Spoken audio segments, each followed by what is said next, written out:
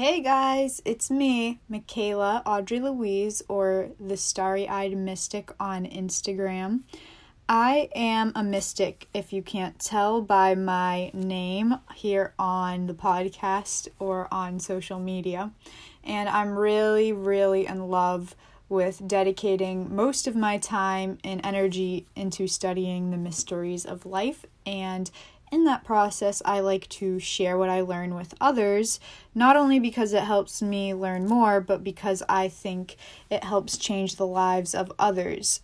I know that this information is readily available just through a quick Google search, but I like to come at it with a different perspective and share my personal experiences to hopefully give some new perspective and some new insight that might not be as readily available through the internet. So today I decided that I just wanted to talk a little bit about, drumroll, smudging. So, what is smudging? Smudging is very popular. It's become very popular in modern day culture, even for those who aren't particularly very spiritual. Smudging is still kind of relevant to many people. Smudging includes burning sacred herbs in order to cleanse the energy of a space and to fill it with hopefully better energy or better intent. It is used to often cleanse the energy of homes or spaces that we spend a lot of time in, but people also use smudging to cleanse their energy or their aura, or just as a mental, symbolic, mentally symbolic act to kind of remove negative energies from one's mind. So that's just the basic principle of what smudging is. It's using those sacred herbs to our benefit. And with how to use smudging to your advantage and how to best go about it is to take your sacred herb, burn it, and start at the entry point of a room. So for, 99% of the time, that's going to be the door in a room, unless you climb in through the room through a window or something. So you start at the doorway and you go counterclockwise 3 times around the room, and you just kind of either meditate, try to clear your mind in the process, visualize white light. There's a lot of different ways to go about it, but the gist of it is going counterclockwise 3 times around a room. Now, another important point to make is that when you are smudging, you do want to make sure that you have a place for the negative energy to go that you're trying to get rid of. And what I mean by that is to open a window. If you can, open all the windows in your house or room and smudge the whole house out and open all your windows.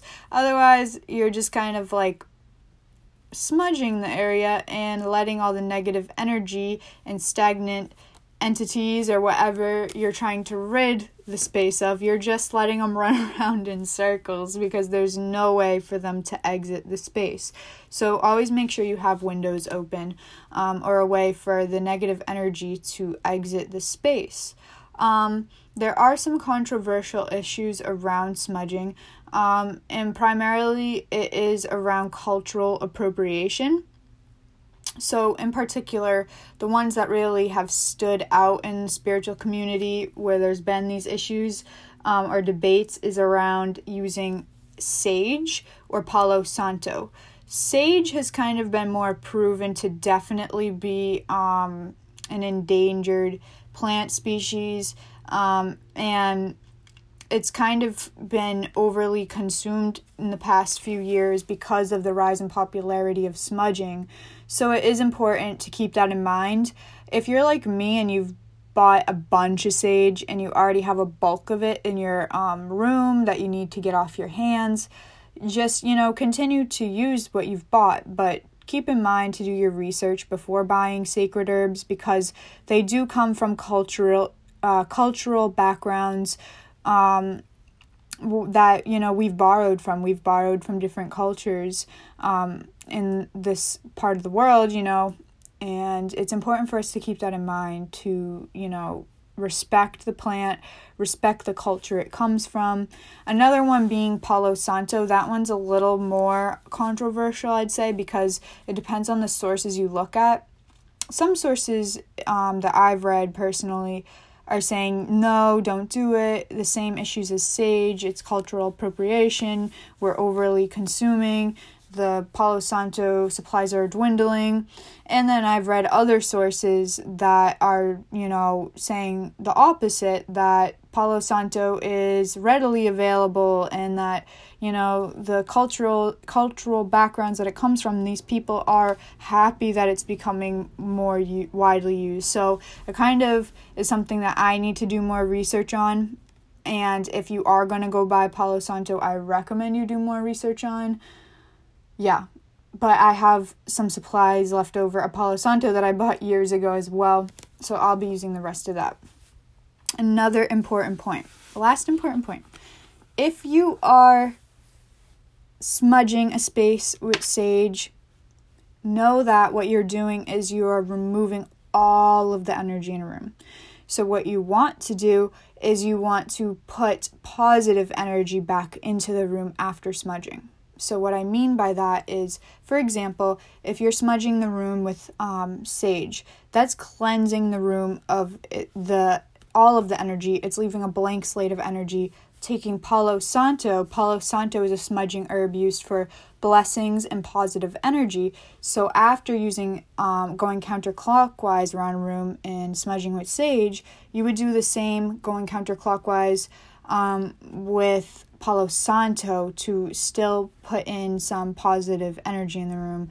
Now that I think of it, you could also go normal clockwise with the Palo Santo or the positive blessing herb, because that's what you're wanting to draw in. Counterclockwise is kind of trying to push energy away from you.